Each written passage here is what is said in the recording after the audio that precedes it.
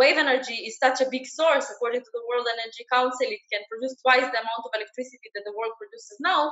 Yet, like, there's kind of a feeling of a race in the world. Who's the company that is going to develop a commercial wave farm first?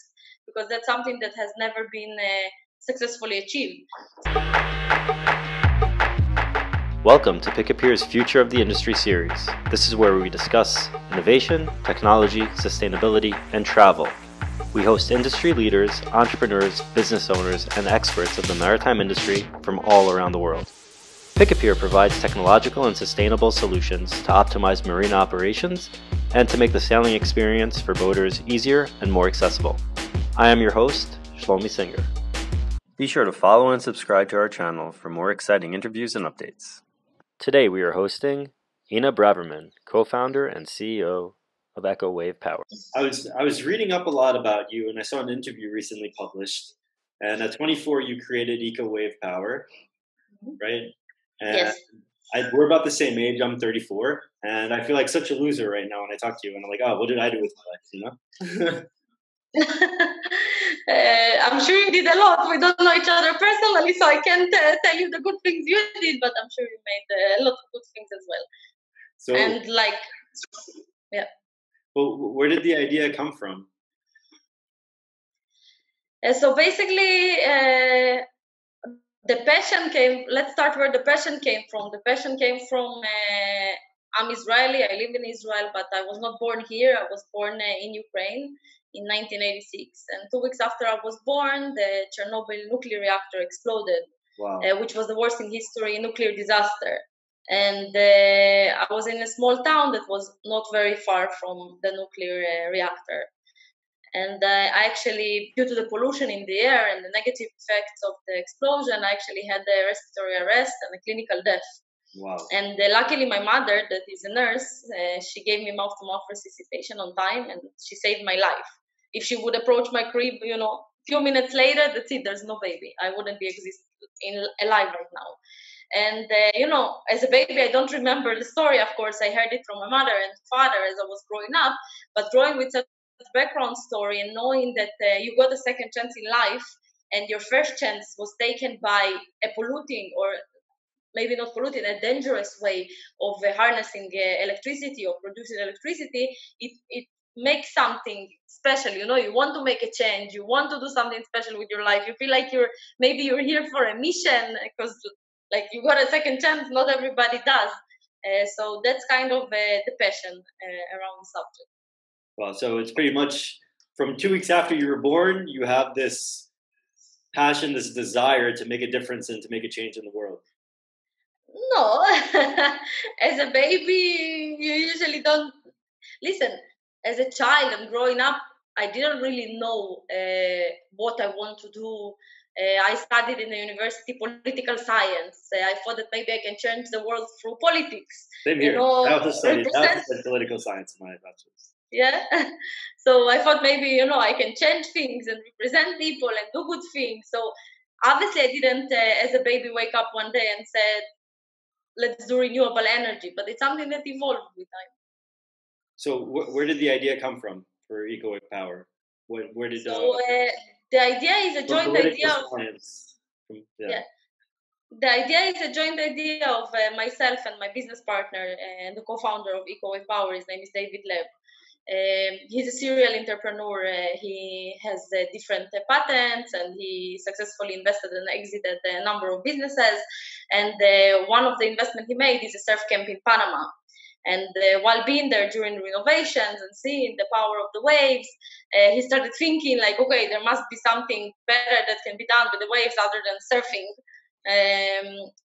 For me, I got exposed to renewable energy through a company that I worked in the past, where I found out that there is solar energy, there is wind energy, there is different types of renewable energy, and wave energy is such a big source. According to the World Energy Council, it can produce twice the amount of electricity that the world produces now. Yet, like, there's kind of a feeling of a race in the world. Who's the company that is going to develop a commercial wave farm first? Because that's something that has never been successfully achieved. So for me, that kind of for me and for David, I think what attracted us to the field is that we saw that there's a very high demand, but almost no viable supply. So that's kind of our meeting together, which was also by accident, was kind of the beginning of EcoWave Power. That sounds so inspiring. Amazing. So how many countries are you currently active in? What? Sorry?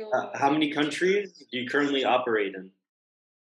So right now, we operate in about 6 countries. We have a subsidiary in Australia, China, Gibraltar, Mexico, Israel, and Sweden. We have working power stations in Israel and in the Gibraltar. Recently, a few weeks ago, we announced that we just signed a new concession agreement for an up to 20 megawatt project in Portugal. Wow. So this is something that we're very excited about. So I was also looking at on your website, there was a list of future projects. So do you feel that right now with the current crisis, there will be more opportunities, or do you feel that there's less opportunities? Listen, it's a little bit of both. It's unclear at the moment. On the one hand, right now, when many countries, luckily Israel is exiting the crisis, but many countries are still in the peak of the crisis. So our business is mostly a B2G business, business to governments. And most governments are busy with dealing with the crisis and not so much with building renewable energy power stations. So in that situation, what's happening with the coronavirus is not so good, of course, because the governments don't have the capacity in order to handle new subjects. On the other hand, I think that the positive thing that happened with the coronavirus outbreak is that we suddenly started seeing clear skies in China and clean water in Venice. And suddenly, because the airplane stops and the traffic stopped and many of the factories closed, we saw different special natural phenomena everywhere in the world, and animals started walking in the street again without being afraid. So I think that even when we hop back into polluting cars and the airplanes and so on, I think people, governments will still remember how nice it was to wake up in the morning, go to your porch or outside and take a breath of fresh air, and not breathe the pollution from the traffic. So I do think that in the longer run, it will create a positive boost towards the renewable energy sector. I really hope so as well, because it's really, for me, walking outside and seeing nature and how it looks like everything is going great without human interference. You know what I mean? So yep, going better than ever. yeah. Animals that they were believed to be extinct, I think appeared to be in Canada. There was an announcement about that, and I think it's been really fascinating to see how nature reacts without human interaction. And I think it really showed that we are guests on the planet and not the other way around. Like kind of, the planet, something can happen and the whole humankind can vanish, and nature will continue going even without the interfering of us humans. So maybe that's also meant to be, a lesson for us, how to treat the planet. I agree. I agree completely. So you mentioned previously about governments and how they are trying to reassess and assess what's currently important for them. Now, how can we get governments to support initiatives like EcoWave Power and other sustainable, let's call them green and blue initiatives? How can we promote this to be on the top of their agenda? So I think that climate change is, at least in the recent years, is on the agenda all the time. So you see governments and countries promising and setting policies and trying to stop global warming and climate change and so on. I think the main difficulty is to get it from the promises level to actual implementation level. And it's not because there is no desire. I'm sure that the government also wants better world for their wives and children and families and so on. But it's actually setting the policy, setting the legal framework, setting the supportive feed-in tariff for new types of renewable energy and so on. This is something that takes time. I always say that for EcoWave Power to build a power plant, is much faster than to get the licensing for the power plant. That's something that shouldn't be. Like, it doesn't make sense that you would be constructing 1 year and working on the licenses for 4.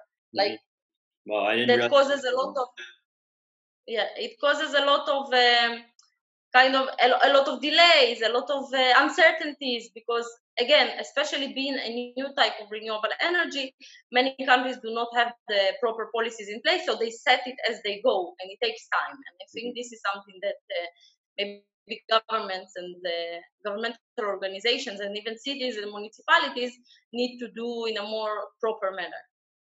So how can they do that, or how can we empower them to do that? How can we give them more, let's call it, the word that popped into my head was accessibility. So how can we empower them? I think to probably devote a special department, a special contact people, special dedicated contact people that can, like, the only thing on their agenda is doing that. And then there's no falling in between the chairs and nothing is like unclear. To set a clear pathway and have a department that makes sure that this pathway is being actually executed.